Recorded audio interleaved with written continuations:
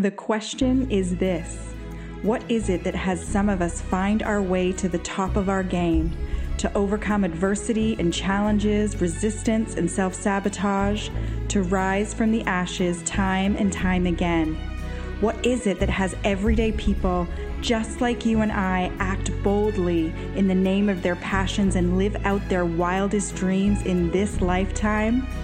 That is the question, and this podcast has the answers. My name is Carrie McCauley, and this is Choose Unstoppable. Hello, and welcome to Choose Unstoppable. My name is Carrie McCauley, and you are tuning in for a Between the Lines episode. This is a short episode where we unpack one of the insights from a past interview, and today we're talking about the interview with David Wood. What an incredible interview that was. So this guy was a consulting actuary and has since then hit the #1 on Google for life coaching. So he's built the world's largest coaching business.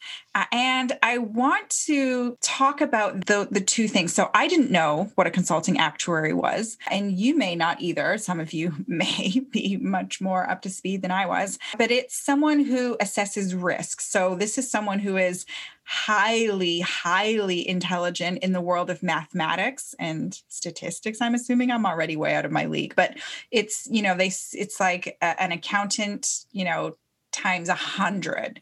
So extreme math genius that applies his skill set to assessing risk in businesses. I'm sure I didn't do a very good job of that. But what's really interesting now is he has become a top life and business coach. And why that's interesting is because part of his philosophy is that as business owners or in life, this really does work for either.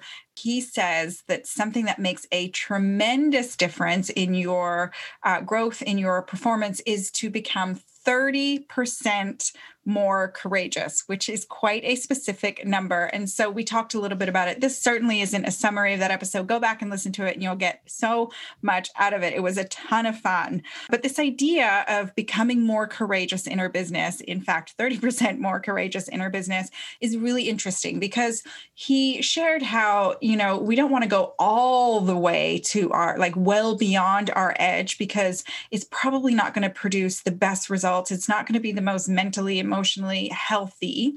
But we do want to step outside of our comfort zone and our regular daily practices in order to get growth, in order to get these new results. And so he gave this tip on writing down what you would do if you were being completely fearless. So I want you to do this with me. Let's pick one area, either in your business or in your life or in your relationship, in your marriage, in your, the relationship you have with your kids, whatever area it is, and ask yourself the question, what would you do if you were completely fearless in that area? And make a list. Now, don't worry or don't kind of filter that list in advance, because the goal isn't that you then have to go and do all of those things. But once you've made that list, the goal is to do some of them, to actually start to say, okay, if I increase my courage by 30%, it doesn't even need to be 30% of your list, in my opinion, but take some of the things off the list that are going to move you forward that you would have otherwise been apprehensive or nervous or scared to do. And actually treat it almost like a bit of a to-do list. He gave examples of, him pitching Richard Branson for something when he, at that stage had no, he didn't have a relationship with him. He had no right really in doing that. But it was something that he would have loved, that he really wanted for himself and for his business. And so it was on his fear list, and he did the thing. I mean, he has pushed his edges. When you get to know him and you hear his story, he certainly pushed his edges. But I thought, what a great action that we can all do together. So I invite you to pick your area and write out what are the things that you would do if you were completely fearless.